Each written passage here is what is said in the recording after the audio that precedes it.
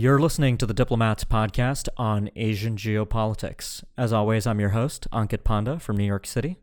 And this is Prashant Parameswaran from Washington, D.C. How are you doing today, Prashant? Good. How are you doing? Doing well.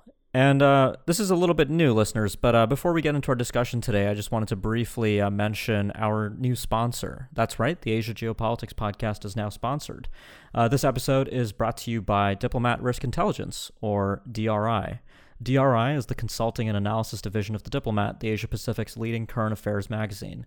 Since its launch in 2002, The Diplomat has been dedicated to quality analysis and commentary on events and trends in Asia and around the world, and is now one of the most respected publications covering this region. DRI inherits this basic approach and offers clients in the private, public, and nonprofit sectors worldwide access to our exclusive network of subject matter experts and analysts. Whatever your needs in the wider Asia-Pacific region, DRI can offer the knowledge and expertise necessary to anticipate and manage geopolitical and geoeconomic risks. For more information on DRI, please visit dri.thediplomat.com. All right, Prashant, so we have a couple recent developments, or at least one recent development and one upcoming development to talk about on this episode. And as the year will have it, we keep going back to the Korean Peninsula because important things keep happening there. And last week, while I was away on vacation, we got news from first China's Xinhua news agency and then North Korean state media that finally, after well after a year after accepting Kim Jong-un's invitation to Pyongyang, Chinese President Xi Jinping would be making a trip. And he did make a trip, and this trip marked the first high-level summit between China and North Korea on North Korean soil in 14 years, since Hu Jintao's trip in 2005 when he met with Kim Jong-il. So this is surely a watershed moment in the broader story of the often misunderstood and difficult relationship between China and North Korea. But I was out in wine country in California, not necessarily paying attention to the day-to-day details of the summit, really kind of taking it in after everything went down. But I'm curious because I know you were following it as it all went down. What was your initial reaction to sort of the theatrics around this summit? I mean, it was very tightly calibrated. There was no foreign media reporting. It was all kind of presented to the outside world via the masterful calibration of state media in both China and North Korea, both of whom are, excel in the art of propaganda and presentation when it comes to these kinds of events. So I'm just curious, what your reaction was kind of watching this historic summit go down. Yeah, I mean, I think the word that you used, which is theatrics, I think really encapsulates the visit, right? I think we saw very little in terms of anything that was new substantially and in terms of substance. But we saw a lot of stylistic devices that are being used by both sides to advertise how close the relationship was. As you said, this is a relationship that has always been to a certain degree misunderstood, right? I mean, if you look at the rhetoric dating back to Mao, there's all this rhetoric about the two countries being as close as lips and teeth, and so on and so forth. This is technically an alliance relationship. But in reality, over the past few years, we've seen a real fraying and testing of the relationship between China and North Korea. I think the main interest and plug for the trip is the fact that it's occurring with the other upcoming development that we're talking about, which is the G20, right? Where we're supposed to see a few other significant meetings, including the meeting between Xi Jinping and President Donald Trump. We're not sure if that's actually going to happen. So far, it's been confirmed, but you never know with President Trump. But so far, I mean, the fact that this visit is happening so close to that meeting, I think has led to commentators concluding that this is somehow tied to Xi Jinping and China's effort to reinsert and sort of reinforce China's role and leverage in the Korean question, and any sort of path that the North Korean issue will take. China wants to make sure that it has a role and a clear seat at the table. And so this is seen in that light. But I would argue, I mean, there's a lot more in the dynamics of the relationship that matter beyond that, right?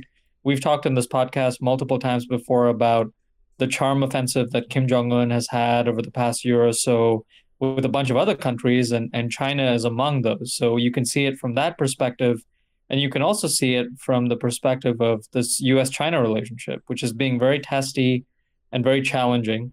And the Chinese and Beijing and Xi Jinping would be sort of looking to emphasize to President Trump ahead of this meeting that, hey, China does hold some cards when it comes to the North Korea question, right?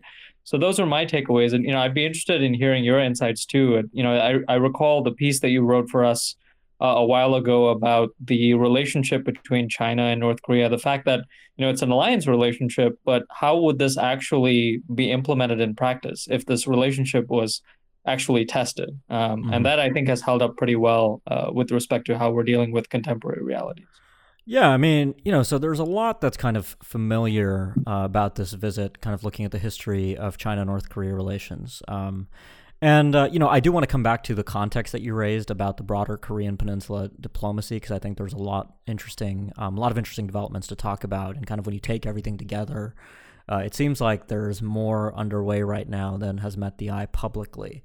Comparing this visit to the Hu Jintao visit in 2005, what's interesting is that, Xi's visit was elevated to a state visit, which is the highest kind of level of prestige that North Korea affords a bilateral visit. By contrast, Hu Jintao in 2005 was in North Korea for a goodwill visit. And of course, Kim Jong-il had his own skepticisms about China after inheriting the throne, so to speak, in Pyongyang after Kim Il-sung's death in 1994, waiting about 6 years before making his first encounter with the Chinese president. So, Kim kind of did the same thing. He inherited power in late 2011, and his first visit took place in March 2018. That was the day, of course, that all of us were speculating about why the armored train known to have been used by Kim Jong-il had suddenly crossed the North Korean border. And lo and behold, Kim Jong-un appeared for his first meeting with any foreign leader on Chinese soil in Beijing, meeting with Xi Jinping, emphasizing the special relationship between the two countries. And I really think special relationship is probably the right way to characterize it. I mean, it is a special relationship. In Pyongyang this time, Xi was reminded of the sacrifice of the Chinese people's volunteers during the Korean War. Of course, as we record this podcast on June 25th, it's the day the Korean War started 69 years ago. So that was some of the symbolism there. So that older language that you referenced about the two countries being close as lips and teeth, I think both sides were trying to punch that up, emphasizing their shared historical heritage. But of course, there's a lot of ill will that's been simmering for years. And Xi, I think, has been trying to keep Kim Jong-un on a short leash, so to speak. Of course, publicly, it's very difficult to substantiate any of this because all we get are the state media readouts. But I found it quite interesting that the top... so last year when Xi met Kim, there were 4 directives in the Xinhua readout that was published. And the top directive that Xi issued for China's relationship with North Korea was to sustain high-level exchanges between himself and Kim Jong-un because he said that was the best way to develop the relationship. And really what that was telling us is that, China really wants a heads up about what Kim Jong-un is up to, especially, I think, with regards to the diplomacy with South Korea and the United States.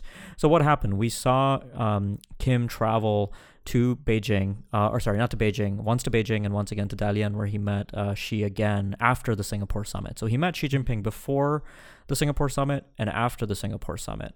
And then this January, again, he met with Xi Jinping before the Hanoi summit. And of course, after Hanoi, even though Kim Jong-un had a very long, disappointing train ride back from Hanoi to Pyongyang through Chinese territory, he did not stop in Beijing to check in with Xi Jinping. And at the time, I kind of took that as a sign that whatever North Korea's position was after Hanoi, it wasn't something to be shared with China.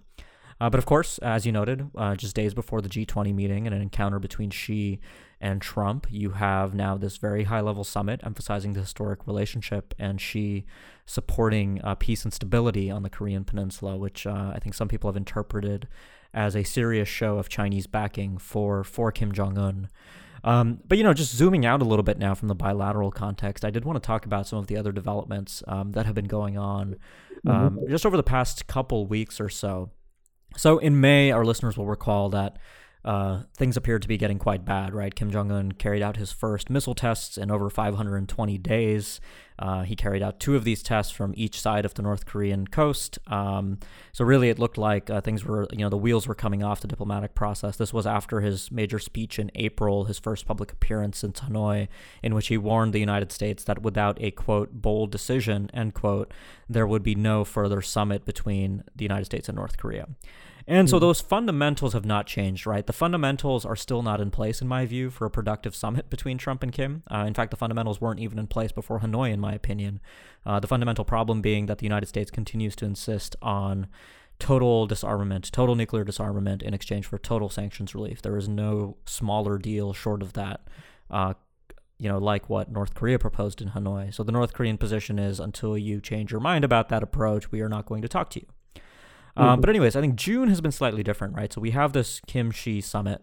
We have the G20 coming up. But then there's been an exchange of letters again, right? So Trump and Kim have this very strange kind of epistolary relationship where they've been writing each other letters, which Trump has described as beautiful, and Kim has described his most recent letter from Trump as excellent. So Trump received a birthday letter from Kim Jong-un earlier this month. His birthday is on June 14th, so I guess Kim decided to make the most of that occasion. Of course, that just also comes a couple days after the first anniversary of the Singapore summit. The State Department then announces that, Pompeo would be accompanying Trump on his trip to Seoul, which will come right after the G20 summit.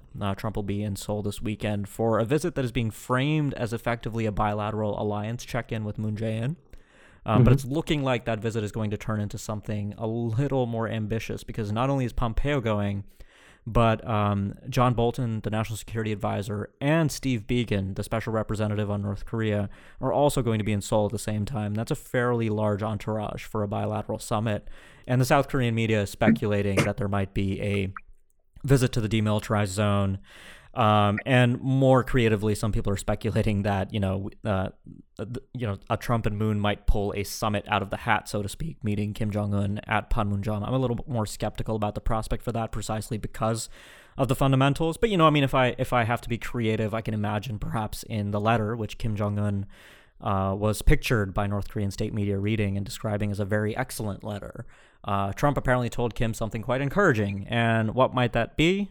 Well, I don't think it's going to be sanctions relief. But, we know from firsthand accounts from Trump of what happened at Hanoi that the two sides had discussed things like an end-of-war declaration to end the Korean War and an exchange of liaison offices. So perhaps Trump has followed up in the letter about those, and that might be the basis for a third summit. But anyways, the point being that all of this is quite uncertain, and really we'll just have to wait and see in a matter of days what actually does happen in Seoul. But there does appear to be a broader recalibration right now. And, there's also, again, the X factor that Xi Jinping might possibly, discuss the North Korea issue with Trump at the G20 if the meeting happens, as you suggested. But, one caveat I'd say there is that it's very hard for me to imagine North Korea topping the agenda there, because I think the two sides would have to get through the trade discussion successfully.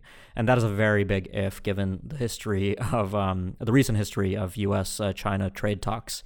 So I think first you'd have to have the trade conversation, and then she might be able to talk to Trump about North Korea.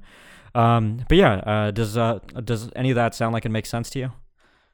No, absolutely. I think the gist of what you said and summarized, I definitely agree with, which is that, the atmospherics, there seems like a lot is changing. There's a flurry of activity with this exchange of letters and all the visits and meetings that are going on. But the fundamental dynamics and interests of all the different sides haven't really changed, right? So if Trump is looking for some kind of big deal between the United States and North Korea, I still sense that, that's not very likely.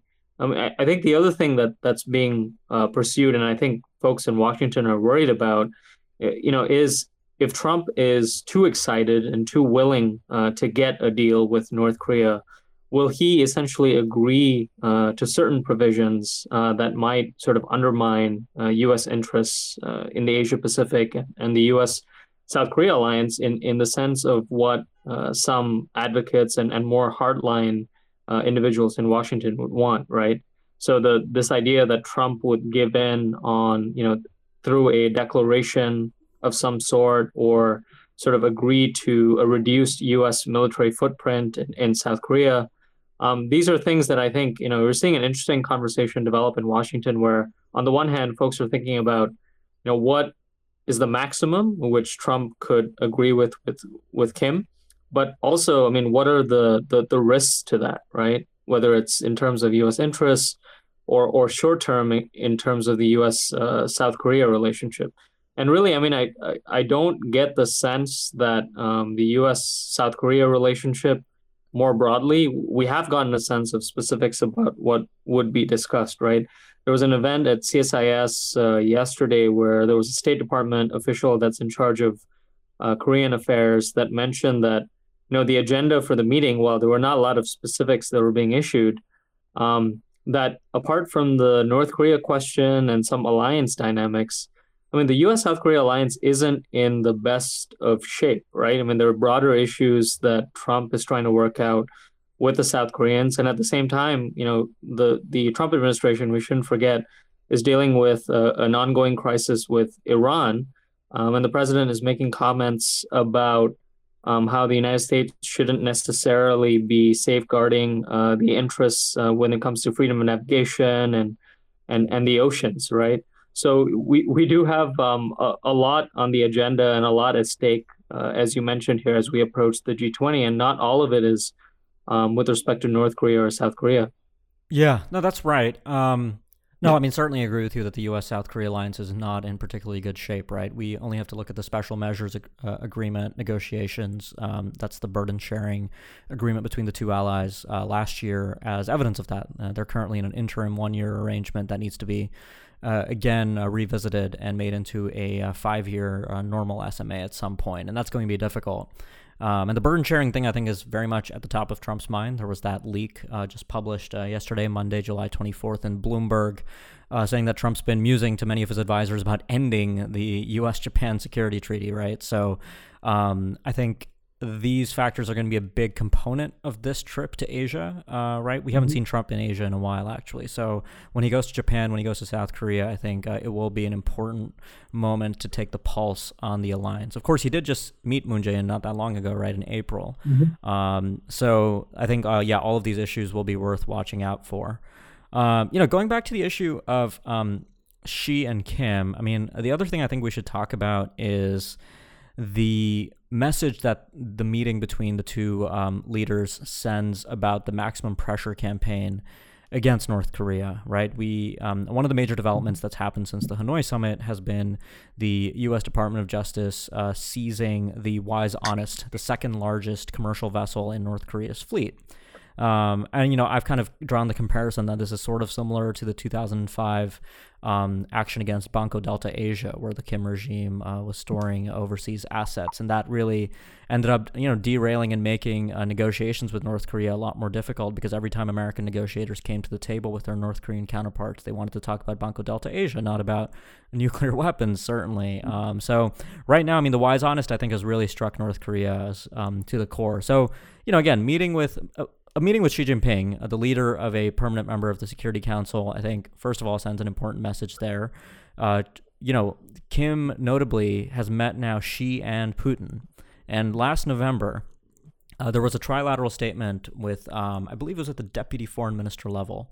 I'd have to check that, but I think it was deputy foreign minister level. And from the North Korean side, the representative was the first vice minister of foreign affairs, Choi Sun-hee, who's since been elevated in the North Korean system. And the three of them, Russia, China, North Korea, trilaterally agreed to adjusting the sanctions regime on North Korea. And that was significant.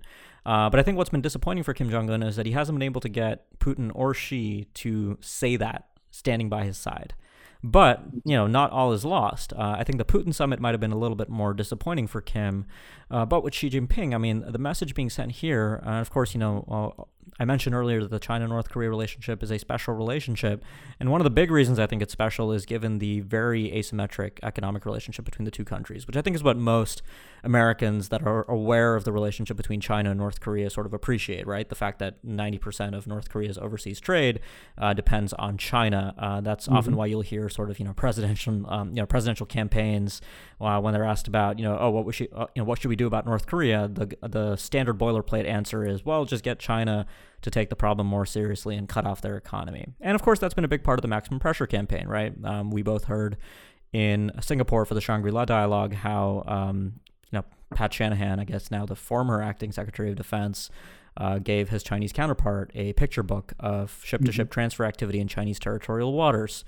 So I think the message being sent here is that, North Korea, again, has an out because China can effectively, even while complying with UN sanctions, there are things that China can do to keep North Korea afloat effectively, right? For instance, humanitarian assistance to North Korea, preventing the resurgence of a famine, for example, is something that Beijing can play an important role in. And as long as Kim has that kind of support from Xi, I think that's quite important, and that really kind of hamstrings the maximum pressure campaign. The only other thing that I'd add is, with Chinese economic support for North Korea, there is the issue of what North Korea has been saying internally since Hanoi. There's really been kind of a sense that Kim's been telling North Korean deputies to tighten their belts, so to speak, that, we aren't going to get sanctions relief, so it's time to work hard and make sure that we can still accomplish all of our objectives, in science and technology, national defense, economic growth, elsewhere. So having Chinese support there, I think, also sends an important signal domestically that things are going to be better because, we still have China's backing. But again, the nature of that backing, I think, should be understood precisely because China, while it does have immense economic leverage over North Korea, isn't necessarily in a position to use its leverage to control what North Korea is doing at the end of the day. Yeah, I was going to ask you just to come back to a point you made earlier, which is that despite all the talk of a third Trump-Kim summit, right, that you didn't think that this was likely at least at this point, given where the dynamics are. I mean, what would be the case further down the line, or what would it take for such a summit to take place, right? Because I think it seems like we're still at a position where there are contrary opinions with respect to, who kind of needs a deal more, right? Whether Trump is looking to get some sort of deal because he's always talked about North Korea as being this opportunity for him to showcase his negotiating skills. But the North Koreans, as you pointed out, they need sanctions relief as well, and they could do with some sort of deal as well. But the issue seems to me to be, we went through this debate with the last Trump-Kim summit about, the sort of big deal versus small deal approach, right? So absent some sort of big deal, given the fact that might be too ambitious, I'm not so sure, like you as well. I mean, what the outlines of a small deal approach might be that actually gets to this denuclearization question in any meaningful sense of the word. I mean, they can sort of talk about rhetorical declarations that maybe both sides will be happy with, but it doesn't seem to me that there's any substantive movement in the interests and the positions of both parties, right? Yeah, I mean, so, it sounds like you have two questions there. First is, what would it take for the third summit to really come together? And the second is, how would a small deal that deals with denuclearization really look like? Mm-hmm. On the first question, I'm trying to keep an open mind. I mean, obviously, I read what the North Koreans say in their own state media, what they're saying internally, and what they're telling the world. And based off of those messages, there's a very clear North Korean position, which is that we aren't going to just do another summit for the sake of a summit and end up with an embarrassing outcome like Hanoi again. So what it will take for us to resume talks with you is evidence of that, quote, bold decision, right? So that's the public signal. Privately, again, I don't know what's been in these letters that Kim and Trump have been sending each other, right? So there might have been some kind of private understanding there. And Kim is saying that he's contemplating the excellent contents of Trump's letter to him, right? So Trump might have made him an offer, right? Maybe the offer includes liaison office or something. And is that enough to bring a summit together? Based on what the North Koreans have said in their state media, based on what Kim Jong-un has said, no. But of course, Kim is the supreme leader of a monolithic system, and if he decides that it'll be worth it to, pop down to Panmunjom at the demilitarized zone, shake Trump's hands, and announce, we're ending the Korean War and we are, doing liaison offices, I can see that happening. Of course, I think the North Koreans wanted more in Hanoi, and they might still want more. So, it could just as easily not happen. So that's kind of one way that we might get a third summit. But again, the fundamentals to talk about denuclearization, I just think are not, I just think they're not there. Even if the administration said, tomorrow that, okay, we will do a step-by-step agreement.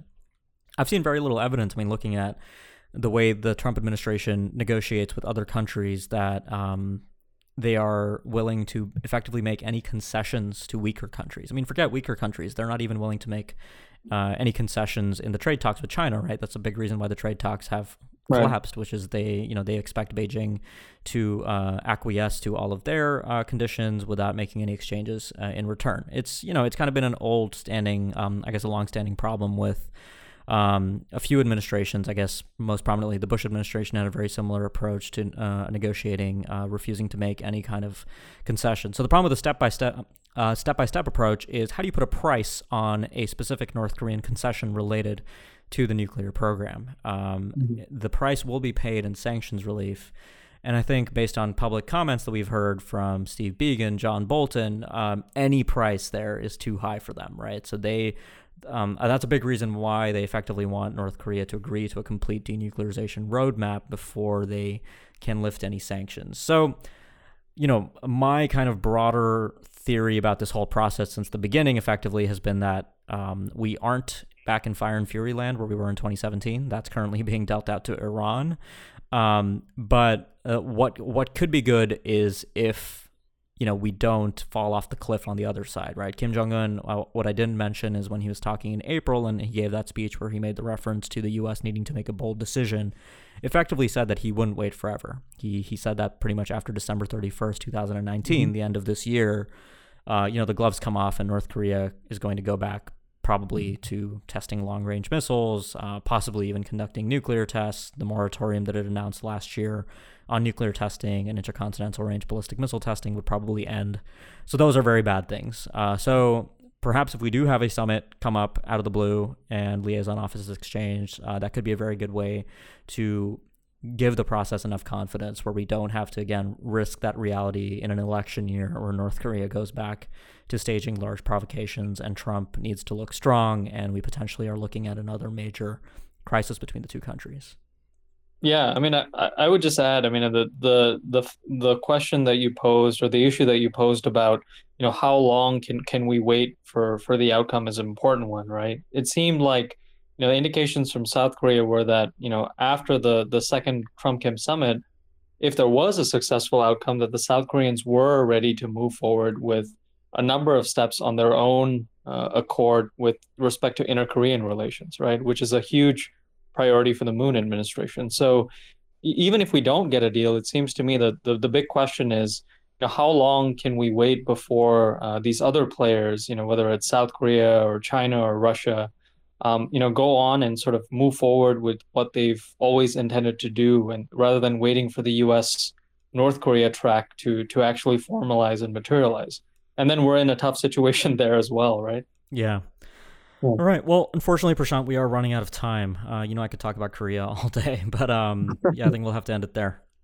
Yeah, sounds good. Thanks for joining me. That was a review of the Kim-Xi meeting last week and the upcoming G20 summit meeting. And I suspect there will be plenty to talk about out of the G20. There's a whole range of bilaterals, trilaterals taking place on the sidelines. Not only Trump and Xi, but Indian Prime Minister Narendra Modi apparently has 10 bilaterals lined up, and trilaterals with Russia and China and Japan and the United States also on the sidelines.